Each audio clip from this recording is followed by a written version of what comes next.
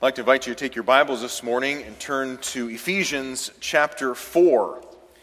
Ephesians chapter 4, verses 11 through 16 will be our text for the morning. If you're in first through third grade, you can slip out to our children's church at this time. If you're visiting with us, we have a children's church for first through third graders. You're welcome to take part of if you'd like. You can just follow the crowd right through the lobby and you can pick them up just past the restrooms in those classrooms immediately following the service. Ephesians chapter 4 this morning.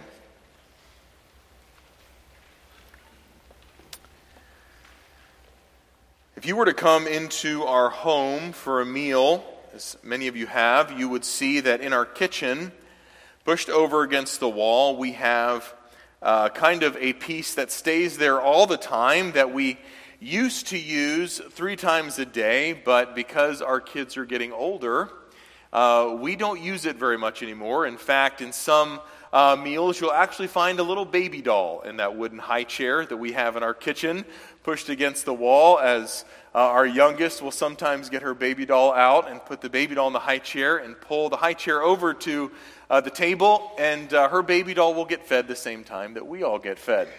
She has aged out of that high chair, now being 5 years old. It's hard to believe. They grow up so fast. But the high chair remains in our kitchen. And often when friends come over, if they have young children, they immediately see the high chair and they know what it's for.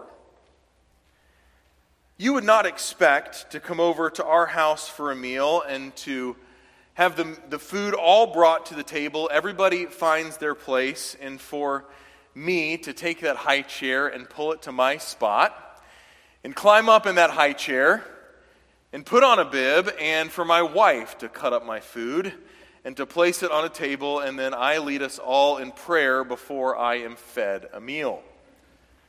Now that seems very odd. In fact, if we're being honest, even a little bit creepy for something like that to happen. Because as we grow and mature, there are certain physical changes that take place, but there are also certain habits, there are certain ways in which we interact with others in which those habits change, and the way that we talk, hopefully, changes. The way that we go about our life, the way that we eat, hopefully changes. Because as we mature, we expect to see changes in our lives when we mature physically. What we have before us this morning is a text in which the Apostle Paul explains to the church in Ephesus what spiritual maturity looks like.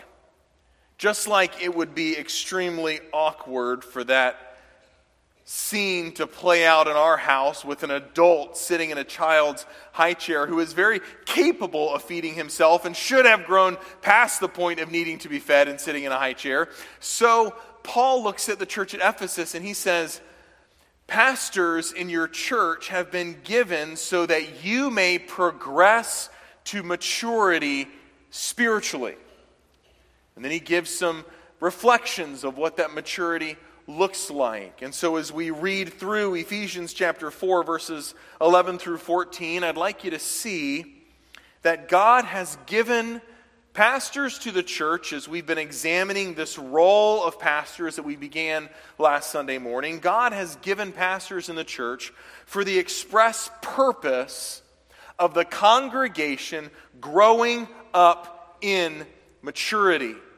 The title of the message is Growing Up in Christ. Somebody may have asked you, why do you have pastors at your church? And there may be points in your life where you say, I'm not really sure. Well, this text answers that for you.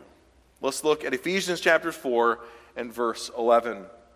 And He, God, gave the apostles, the prophets, the evangelists, the shepherds and teachers, to equip the saints for the work of the ministry, for the building up of the body of Christ, until we attain to the unity of the faith and to the knowledge of the Son of God, to mature manhood, to the measure of the stature of the fullness of Christ. Notice the growing up language all through here. Verse 14. So that we may no longer be children, tossed to and fro by the waves, and carried about by every wind of doctrine, by human cunning, by craftiness and deceitful schemes. Rather, speaking the truth in love, we are to grow up in every way into Him who is the head, into Christ, from whom the whole body, joined and held together by every joint with which it is equipped, when each part is working properly, makes the body grow so that it builds itself up in love. The church building itself up in love, growing up together in Christ. And what Paul is explaining to the church at Ephesus in Ephesians chapter 4 is that God has given gifts to His children for the purpose of maturity. The maturity of the congregation, growing up together, that the congregation may no longer be children, but that we may grow up in Christ. So the theme of the message, God has given gifts to His children so that you may be mature in your faith. With that in mind, let's go to the Lord in prayer and ask His blessing on the sermon, and we'll look at this passage in detail. Father, we come before You, asking for You to speak through the words of Scripture. May I be faithful to equip the body. May I be faithful in presenting Your word accurately. And may we all look at You as if in a mirror, that we may see Your glory this morning and thus be changed to grow from one degree of glory to another. So we pray in the name of Jesus. Amen. Verse 11 tells us that God gave. Certain of you are more wired as gift givers than others. But no matter whether you are wired as a gift giver or not, one of the privileges of a loving father is to give gifts. That's one of the joys of having kids or grandkids, isn't it? That especially if you know exactly what they're looking for, that one gift on birthdays or Christmas or just because that lights them up, and then you realize they actually like the box more than what was in the box. You ever had those moments? And so I thought of one year for Christmas when our kids were younger, going to the U-Haul store and just buying cardboard boxes for our kids for Christmas because they just seem to love that. But giving good gifts is a joy. And God, as a loving Father, dear church family, has given you amazing gifts. The first thing that He's given you, the first set of gifts that He's given us as a church body, and given you specifically, actually we need to look at the context to find. Back in verses 7 and 8, Paul explains to the Ephesian church that he's actually given every single believer gifts through the Holy Spirit to serve the body of Christ. We often refer to these as spiritual gifts. Verse 7, but grace was given to each one of us according to the measure of Christ's gift. And here he's referencing these gifts that the Holy Spirit gives each person. Spiritual gifts. What are your spiritual gifts? Are they teaching, serving, exhorting, hospitality, mercy, whatever it would be? You say, how do I find my spiritual gift? Well, please don't go to the internet and take some sort of test. I would highly recommend you to just begin serving in the church and see where God reveals fruit in that area. The needs of the church. God will gift the membership in order to meet the needs that we have. Pastor Ben wrote an incredible book on spiritual gifts. We have it available. If you haven't read it, you need to read it. It walks through everything from what are spiritual gifts to how to discover your spiritual gifts through the local church. But the thing you need to understand is that God has gifted every believer to serve in the body of Christ in a unique and diverse way. That you are gifted as a believer by the Holy Spirit to serve in this body. And you need to be working it out in this congregation. He's given gifts specifically, as he shows us in verse 11, gifts of leadership and authority. Because of the nature of the sermon series that I'm doing over for these 4 or 5 weeks, beginning last Sunday morning, we're looking specifically at the gift of pastors and the group of pastors and the role that they play within a local congregation. And so in verse 11, we see that he gave apostles, prophets, evangelists, and shepherds and teachers. And so let's look at all 4 of these categories. Not only does God give spiritual gifts in verses 7 and 8, but starting in verse 11, Scripture records that he gives the church what I'm going to call foundational gifts. These gifts, these foundational gifts for the church, were found through gifted men, the apostles and women, and the prophets. You see women prophets in the New Testament as well.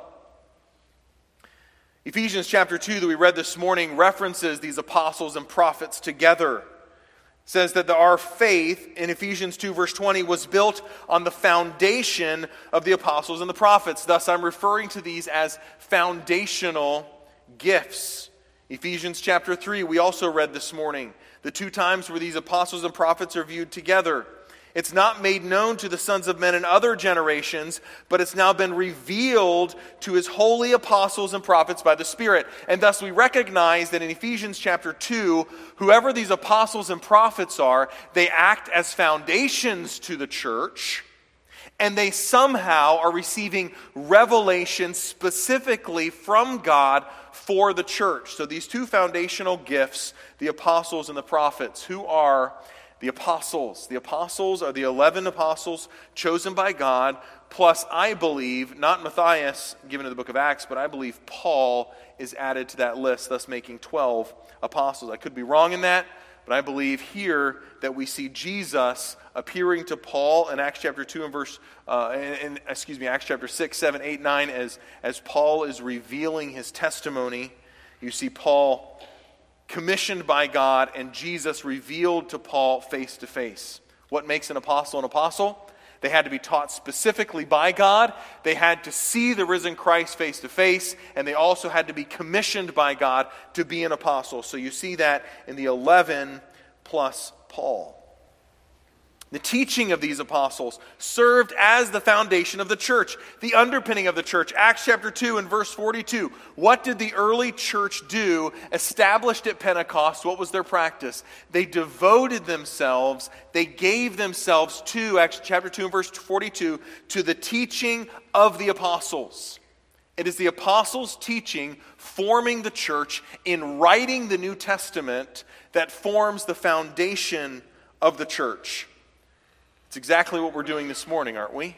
We're giving ourselves to the teaching of the apostles, to the apostle Paul. Acts chapter 4, Ephesians chapter 4, Paul wrote the book of Ephesians, and so we are continuing that, giving ourselves to the apostles' teaching. However, in order to be an apostle, having seen the risen Christ face to face, sent by God to accomplish the mission of the apostles, that office, that gift, died with the last apostle. Probably the apostle John on the island of Patmos would be our guess. But that office died with the apostles as a foundational gift. There are no more apostles. That gift is a foundational gift that is passed on. So is the office of the prophet. What was the function and role of the prophet? As we read through the Old Testament, we see that prophets received revelation from God and thus acted as God's mouthpiece for God's people. In the New Testament prophet was a little bit different in that the role of the New Testament prophet was to receive the revelation from God and do a miraculous sign of prophecy to prove that what was being said was true. You have to remember that in the book of Acts, we're talking about the foundational truths of Gentiles being grafted in the people of God, the dietary restrictions of the children of Israel no longer being applicable to the church. And so when those truths were revealed, the miraculous signs and wonders were performed in the book of Acts, including prophecies given in order to say, listen, this comes from God. Let me show you through these miracles. And so we have the prophets who aligned under the teaching of the apostles and showed miraculous prophecies to reveal the truth that what was being said, this new truth, was in fact from God. That could be a message in and of itself. I'd point you to Acts 15. You see Judas and Silas, who were themselves prophets. They encouraged the brothers with many words. They strengthened the brothers.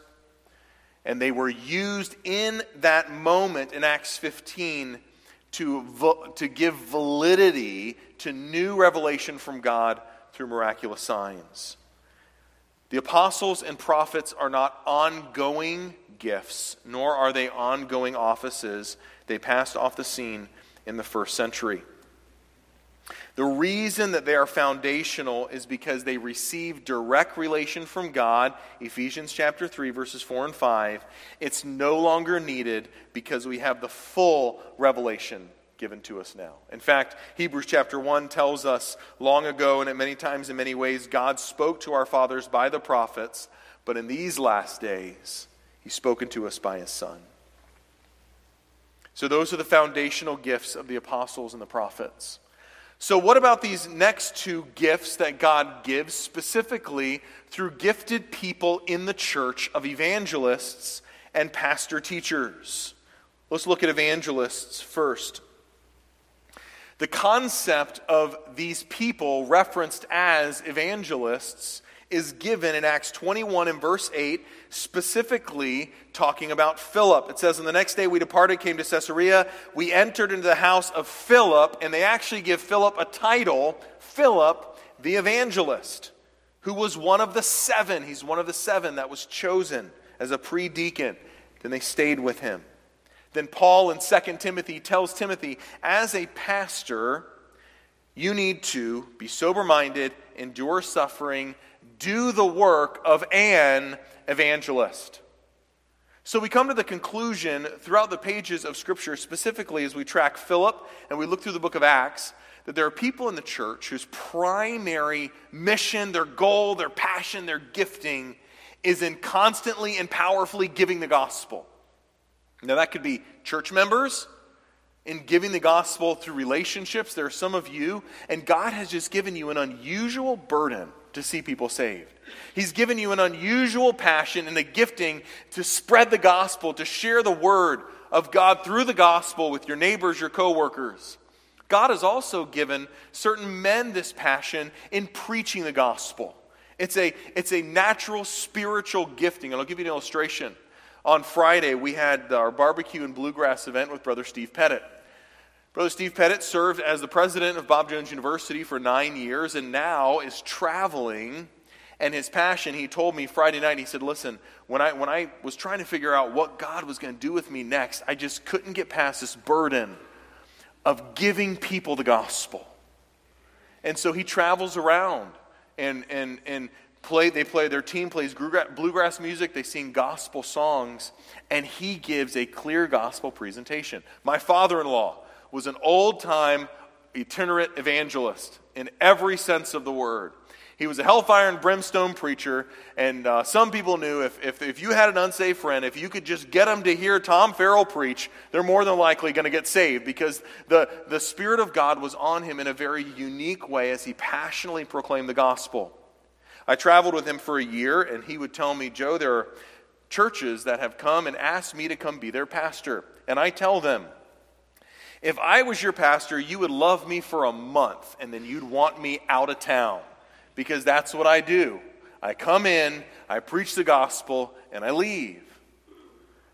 One of the reasons why I believe in the role, the spiritual gift, the role of the evangelist is because I've seen it played out in people's lives. I was talking to somebody who was like, the evangelist was only in the book of Acts. I said, well, if that's the case, there's nowhere else in the church for my father-in-law to serve at all. He is passionate about giving the gospel. Is it a biblical office? No, there are only two offices, pastor and deacon. Elder, bishop, pastor, and deacon. There are qualifications given for those two offices.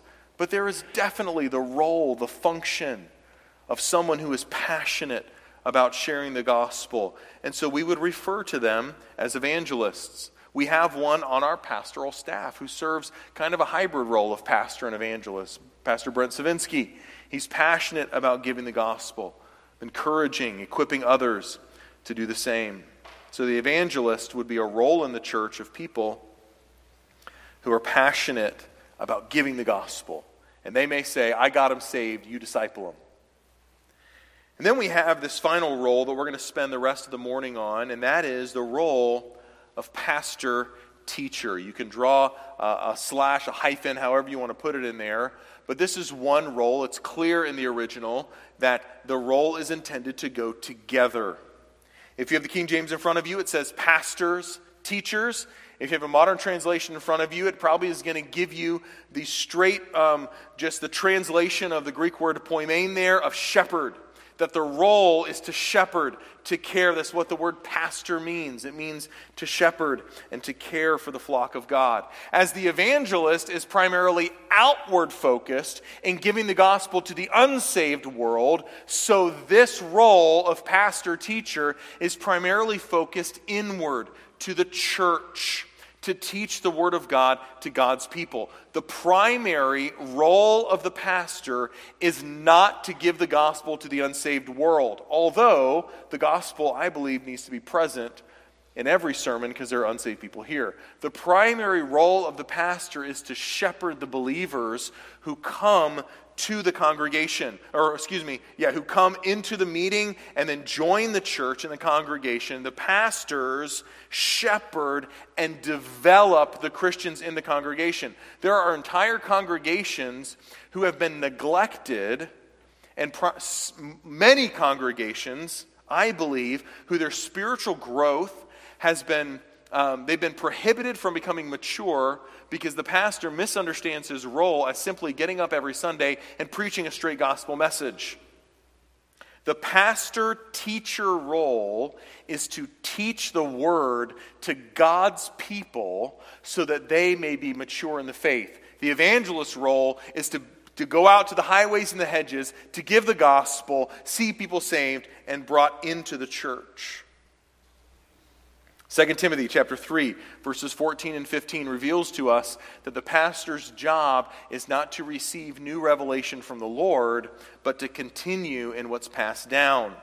But as for you, Paul tells Timothy, continue in what you've learned and have firmly believed, knowing from whom you've learned it. And from a child you've been acquainted with the sacred writings, which are able to make you wise for salvation through faith in Jesus Christ. As Paul tells the young pastor Timothy, your responsibility is not to receive new revelation from God, but to give yourself to the revelation that God has given, to teach that clearly. And so the primary role of a pastor is that he is a teacher.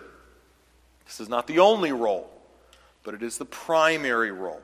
The primary way that a pastor shepherds the congregation is through teaching the Word of God clearly and accurately. The pastor's function within the church is to bring the Word of God to bear on the hearts and lives of people in the church. And here's what this looks like. For the pastors in our congregation, sometimes that Word of God is brought to bear in a private conversation, whether it be in a private discipling opportunity where it's over coffee, or maybe in an office somewhere where there's a specific situation that you need the Scripture to be brought to bear. Then a pastor would accurately look at Scripture, explain what the Scripture says, and shepherd your heart in that way. That's why the pastor must be able to teach, according to 1 Timothy 3 and Titus chapter 1. The role of the shepherd, the shepherds at Community, is to bring the Word of God to bear on your life.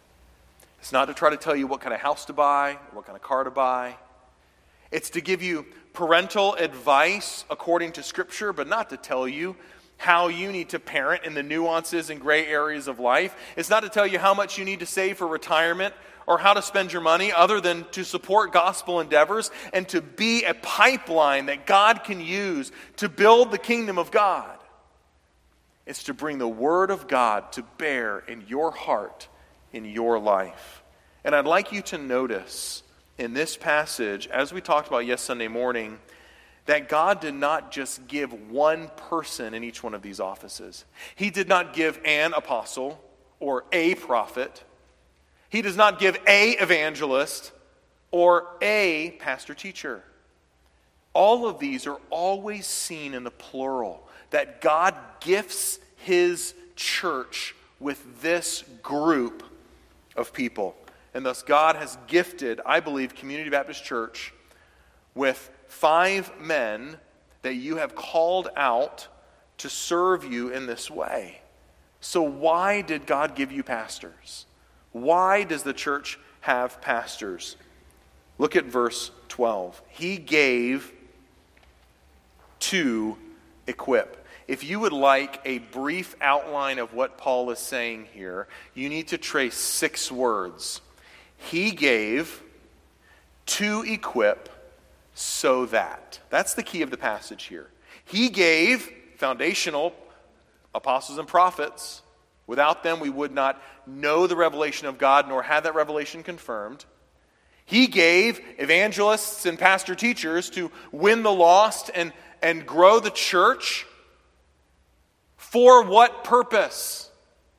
To equip the saints. He gave to equip so that. And so my first point of the message was God's gifts to the church. The second part is God's purpose for the church. He gave to equip so that. God's purpose for the church, to equip the saints. What does the word equip mean? Early on, I used to believe that this word equip meant like we think about it, like equipment.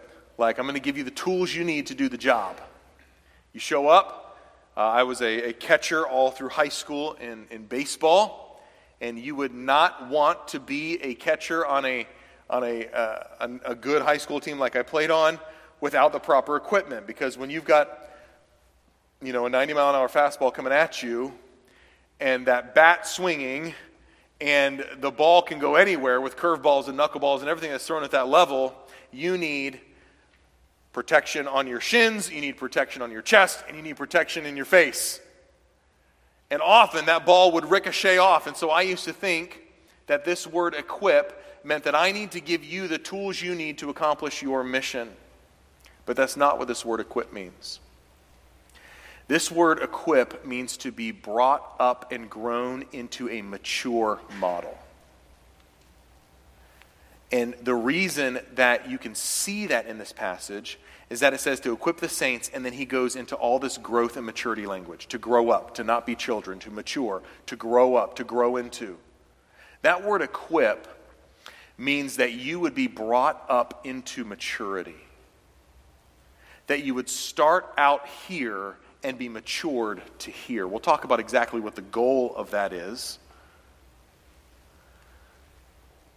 But the role of the pastor, listen very carefully, the role of the pastor and the pastors is to come together to bring the congregation to spiritual maturity.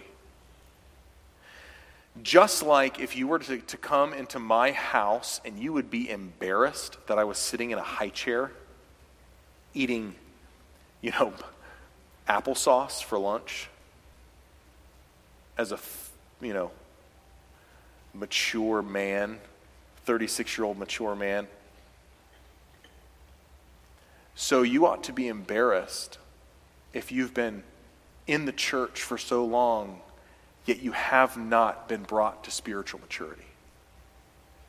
If you are still tossed to and fro by every wind of doctrine.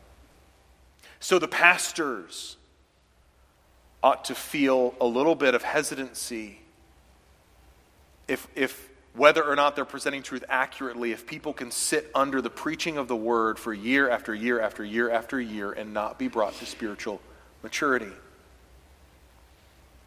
Hebrews chapter 1 says it this way. Let us therefore leave the elementary doctrines and go on to maturity. You say, okay, what exactly is spiritual maturity? And it's obvious what physical maturity is in some ways. I mean, how many of you have ever had somebody tell you, will you grow up? Right? Will you just grow up? My dad used to say, act your age, not your shoe size. You know? Your spiritual maturity, in a broad sense, okay? We're going to get narrower and narrower as we go this morning.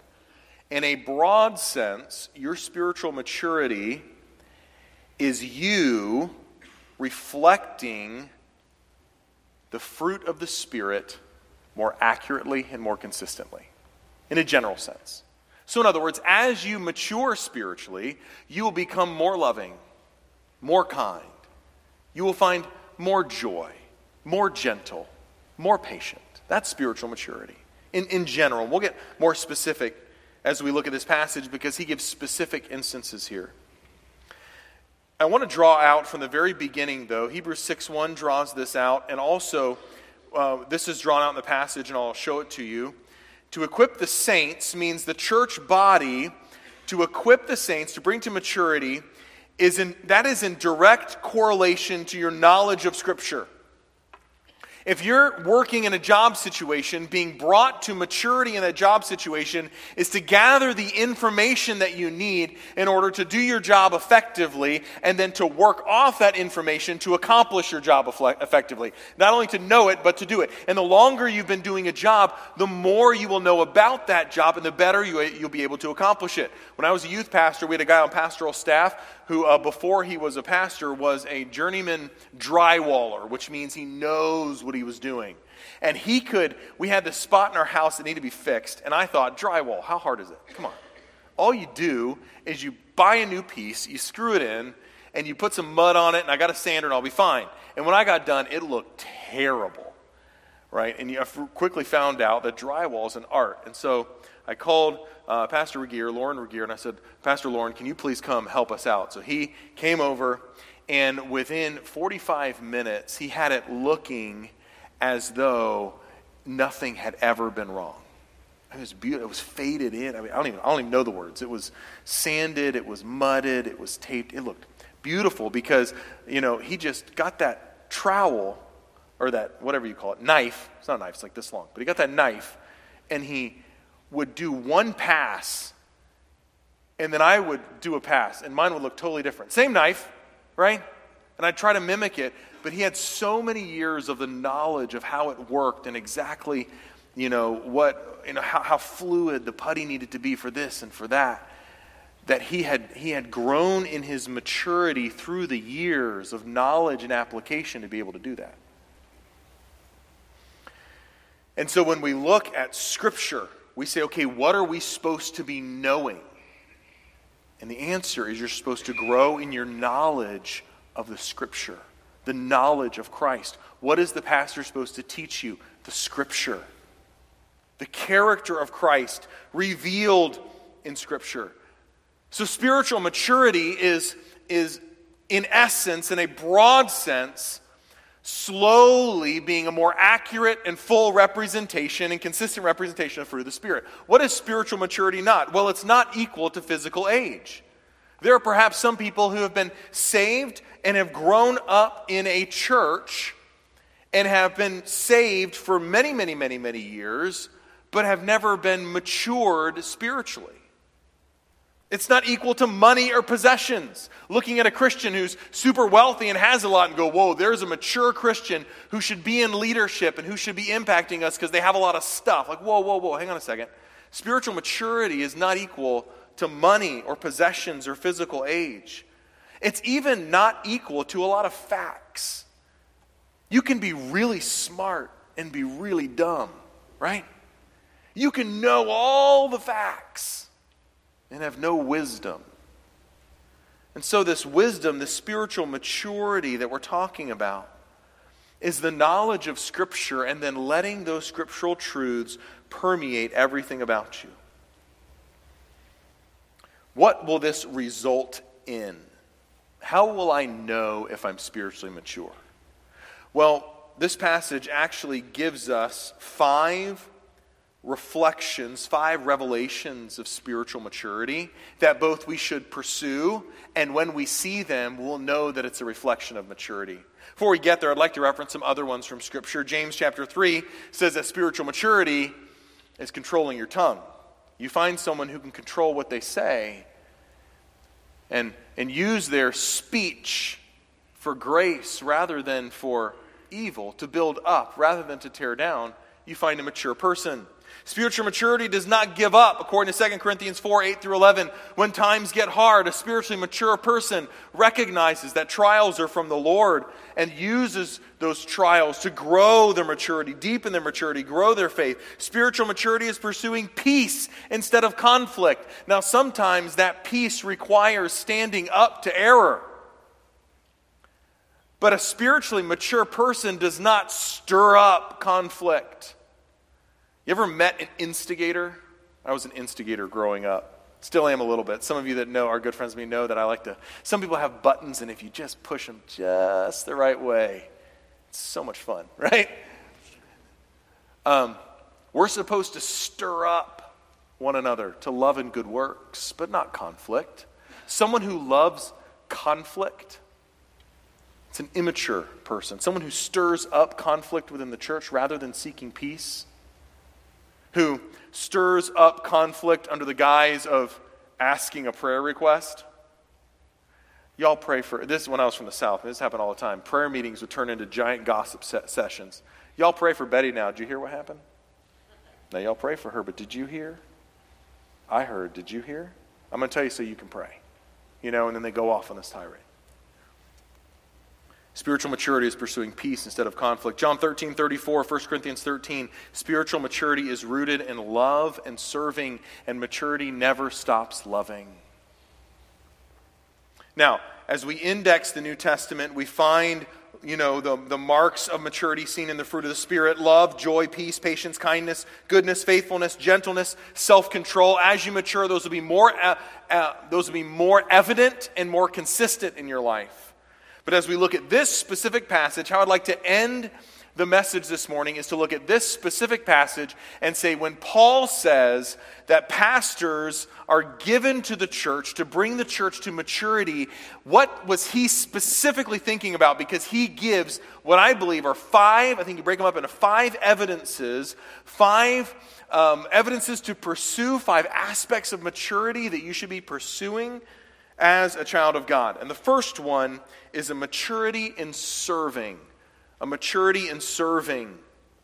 What is the purpose of the gifts that God has given? Specifically this morning, we're looking at the gift of the pastors that God gifts to the congregation. It is to mature the congregation in their serving. Look at verse 12. To equip the saints, all the saints, for the ministry, for the building up of the body of Christ. For the work, that word ministry means serving. Serving the church well requires maturity. Why? Because an immature person would reflect glory to themselves rather than reflect glory to God. We sang Psalm 115. Our family verse is Psalm 115:1. Not unto us, O Lord, not unto us give glory, but to you give glory for the sake of your steadfast love and your faithfulness. And as a church body, when we serve each other, a mature church body will serve with the recognition that all glory goes to Christ. When the church body is served well, it is built up, verse 12. It is built. This is a word that's used as you build a house. You built the foundation, and then you put in, the framing and the electrical and the insulation and the plumbing. That's the building up of the house. And so as we serve each other in maturity, the house of our church family is built up. When we are served with immaturity, the congregation is torn down. And so how do you know whether you're serving in a mature way? Is the church a stronger church as a result of you being a part of it? God matures the church body as we serve each other in maturity, that we continue to be equipped to be built up. You say, Pastor Joe, how do I serve the church? I'm going to give you a unashamed plug for our church podcast. A lot of you guys are like, I didn't even know you've had a podcast. Yeah, we mention it every once in a while. Ben and I do a podcast once a week called The Community Connection. You can look for it. We're trying to get on Spotify. We've had some requests for that from the church. It's amazing. We have a huge group of like 12 people who listen. But our goal, it's a little more than that, but our goal is to have conversations that we can't have formally, like because we don't have time. Community Connection, South Bend, Indiana, you can listen to it if you listen to podcasts. We just did a podcast this past week. It went out Friday morning on what it means to serve in the church. A lot of people are like, hey, how can I serve? How can I serve? How can I serve? And the whole podcast is given to that topic. How do you serve in the church? And I'll give you two brief areas. And if you listen to this, you should still listen to the podcast. I think it'll be very helpful for you. We try to put one out every Friday morning. Serving in the church body means serving informally by being involved in the membership's lives, in the membership of the church in their lives. So serving the church means serving people. So it means getting to know people. You can't know everybody, but you can know some people. Get involved in each other's lives outside of church. It's amazing that all of us live in this area, usually within driving distance, and we have Monday, Tuesday, Wednesday, Thursday, Friday, and Saturday where we can be connecting with each other to get to know each other and serve each other. And then secondly, serving in the church body means using your spiritual gifts to formally serve the church. Maybe in the nursery, or as a Sunday school teacher, or as a greeter. We actually went through a whole list on that podcast. We have people who help in the parking lot. We have people who come, especially in the winter, who we don't want walking across the parking lot, so we park their cars for them. We have a valet service. Some of you have always wanted to be a valet parker, right? Well, you can do that every Sunday morning here. To be a greeter, be an usher, to serve in the music ministry, to serve with the like we said, the teaching, to serve in some administrative duties during the week. We have so many ways in which you can leverage your spiritual gifting to serve the body as a whole, but the primary responsibility would be to serve individual people. As God continues to mature our body, the mark of a mature congregation is that the entire congregation wants to be involved. There's an old adage in pastoral ministry, and so, you may have heard it. 90% of the work is done by 10% of the people, and 90% of the problems are caused by 10% of the people. It's normally an adage. Wouldn't it be great if it was 100% of the work is done by 100% of the people? That's a mature congregation, recognizing the serving. The other day I found out of another Bible study going on that I did not know was going on, of a group of people who met together once every week or once every 2 weeks to look at Scripture together over breakfast. I think that's amazing as we serve each other. So maturing and serving. Secondly, maturity seen in unity. Look at verse 13. Until we attain to the unity of the faith and of the knowledge of the Son of God. It's our responsibility as pastors to give you opportunities to teach you and show you and encourage you to serve and find maturity in your life through serving. Secondly, in unity. This is both a sign of maturity and something that we pursue as a mature Christian. Until we attain, verse 13, the unity of the faith, the knowledge of the Son of God, to mature manhood, the measure of the stature of the fullness of Christ. God's goal is that we would be unified and find unity around the faith. This means that it's God's goal for every member of the church to be unified together. What do we find our unity around? Yesterday, Becky and I had the opportunity for the first time, sadly to say, since we've lived in South Bend, to go to a Notre Dame game. And I even wore a Notre Dame shirt and a Notre Dame hat. I texted my dad and I said, "We are slowly going down the hill." And he texted me back and all he said was, "You're gone." Don't read into that too much, but it's amazing. There were 80,000 people in those stands. Most of them, because we played Central Michigan, and there are only like 10 fans from Central Michigan. Most of them wearing blue or green in some sense. And you walk in, and as long as you wear the right colors, you have found your best friends. I have no clue who the guy was next to me, but he's like talking to me like he's my best friend, you know? And I'm like, "Hey." He's like, "Hey, welcome to the game." I'm like, "Thanks," you know? And we were talking about, "I don't know you," you know? People high-fiving, cheering together. doing organized cheers, singing together, songs that only they know. Right? You want to fit in, so you just mouth, I don't know what I'm singing, but I don't want to be out of place. But then they walk out of the stadium and it's all gone. I have no idea who that guy was. And we come in here, some people see church as an event where it's a lot of the same thing. We have the same songs that we sing. If you're not part of our church, you don't know them. If you're a guest, you pretend like you know them so you don't feel out of place. As long as you wear the right stuff and say the right words and do the right stuff at the right time, we're all unified together, but then we leave and we have no idea who we are. Rather than finding the unity of the faith, that what binds us together is a shared experience of the gospel and the Holy Spirit present inside you and present inside me.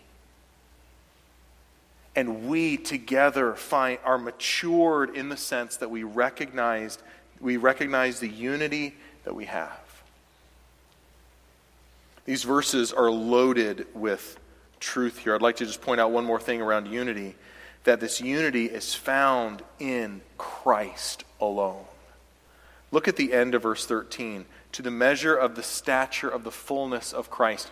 Do you know why you need to be full of the fruit of the Spirit? Is because Jesus was.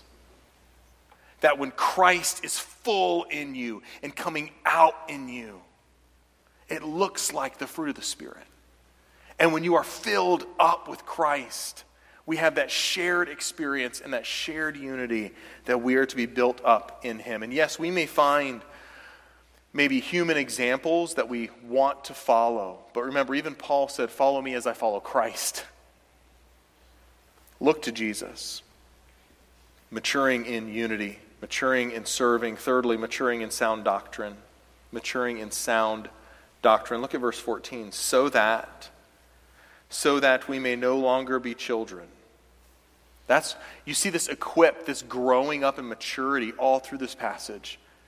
God has given pastors to the church so that spiritually you may no longer be children, tossed to and fro by the waves and carried about by every wind of doctrine, by human cunning, by craftiness and deceitful schemes. It's the responsibilities of the pastors of the church to teach and lead and guide and mentor the church in sound doctrine so that you may not be carried away. I don't know if you knew this or not, but not everything that's written and called Christian is biblically accurate. Not every post on social media is an accurate representation of what Scripture says. Even if people say, the Bible says, every heretic has a Bible verse. Most of them are interpreted wrongly and are taken out of context. We must be careful. And friend, God has given you a gift to help you in that.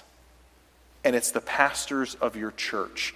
You say, I don't trust the pastors of my church. Then go find a church where you trust the pastors and align under it. You need to be in a place where the pastors stand, where the Bible is between you and them. This is why the pulpit is structured the way that it is. It's why we do things the way that we do. And we can say, the Bible says this. The Bible teaches this. Let me show you. I shared this with the deacons in our deacons meeting on Monday, but I heard R.C. Sproul was a wonderful man of God who wrote and probably did more for Christian apologists with understanding the difference between Christianity and the Catholic Church than anyone else, in my opinion, in the 20th century and the 21st century. Just passed away a couple years ago. R.C. Sproul is a Presbyterian. R.C. Sproul's best friend is a man who's still alive, pastors in Los Angeles, California, named John MacArthur. John MacArthur pastors a Baptistic church. And so in 1998, these two best friends who were kind of national leaders in their groups, R.C. Sproul challenged John MacArthur to a discussion, a debate on baptism. So if you know anything, we're not going to be reductionist here, but Presbyterians baptize babies, Baptists baptize those after their profession of faith. They're based on their confession of faith, okay? So Presbyterians baptize into the church. We would see the Scripture's pattern of being saved, then baptized, okay? And they have scriptural reasons, okay? I obviously think, one way, or I wouldn't be pastoring a Baptist church. There's scriptural reasons for that, and R.C. Sproul challenged John MacArthur to a debate in 1998 National Ligonier Conference. And he gave a testimony, I read it this week, where he had someone come up to him at the Ligonier Conference and said, I hear you're challenging John MacArthur to a debate on baptism. I hope you change John's mind on the subject. These are two men who love the Lord and love the Word of God. And here was R.C. Sproul's response, which I think is amazing. Here's what he said. Let me tell you something about the John MacArthur that I know, that if you can prove your position to him from the pages of sacred Scripture, he will change it in a heartbeat. Because I've never met a man in my life who is more sold on the building of his theology on the basis of Scripture alone than my brother John. That's an amazing statement. Now, he didn't change John's mind, okay? That was 25 years ago. But that statement, man, it struck me this week. That if somebody ever has a debate with you scripturally, their only responsibility should be to show you in Scripture, knowing that if they show it to you in Scripture, you will immediately change your mind. Because the answer isn't, do I like it? My dad used to tell me when I was a teenager, you need to get your liker fixed. You like some things that God doesn't like. I was running from God, right? It's not about whether you like it. It's not about whether it makes you comfortable. And listen carefully, friend. It's not about whether you want it to be that way. Do I like the fact that those who are unbelievers spend eternity in hell? No. But that's what the Bible says, so we believe it, friend. And so when you go into these discussions of sound doctrine, may I encourage you to read your Bible, friend. Read your Bible. Know your Bible better than you know someone else's view of what the Bible says. Be immersed in Scripture. Read both sides thoroughly on whatever you're looking at. And then ask the question, what does the Bible convince me of? God has given you gifts to help you with that. And I'm not trying to be unkind, but those gifts are the pastors that He's provided at this church. If you are a member, and if you're in the position of saying, I don't trust my pastors, then as a pastor, can I tell you, you need to be in a church where you do. And where you are convinced that that group of pastors is dedicating themselves to Scripture. As much as I know with a clear conscience before you, I can tell you this morning that the group of men that I know that I have spent hours and hours and hours, some of them too many hours and hours with, right? Looking at Scripture in prayer, weeping for our church. That these men are dedicated to the Scripture. We are to find maturity in our sound doctrine. The last two, maturity in our teaching, speaking the truth in love. That is given in contrast to the unbelievers who are trying to deceive you with their cunning deceit, trying to twist the Bible to make it say what it doesn't say. But rather, we speak the truth in love. I would encourage you to stay away from labels and movements. Be content to know your Bible well and identify yourself with Scripture. Truth and love. And then lastly, maturing in diversity. I'd like you to look at verse 16 as we close. From the whole body, joined and held together by every joint which it is equipped. Look at the next phrase in verse 16. When each part is working properly. Friend, can I tell you something this morning? There's no one in our church like you. There's not. You have a role in this congregation. We have a phrase we say often, you need the church, and the church needs you. There's no one else gifted like you. There's no one else who can serve like you can serve. 1 Corinthians chapter 12, we don't have time to look at it. The hand, the foot, the eye, the mouth, the head. Christ is our head. We are parts of his body. And we're tempted to look at other gifts and say, man, I may be a toenail and that person is a hand. And Paul says, whoa. Every part is needed and valuable. And God puts value on all of them. There's no one else in our church like you. You are needed, and you need us. I'll close with this last illustration. There are some in our church who have recently gotten into beekeeping. Beekeeping has always fascinated. Brother Gary Hopkemeyer has now become the expert on beekeeping. And he would not say that, but I will say that. I was homeschooled growing up, and I had a lot of extra time to read. My mom would get so frustrated with us that she'd take us to the library and say, I'll pick you up in 2 hours, please go read something. And so it was before, the internet was a big thing, and so we'd go to the library, and I got fascinated by bees.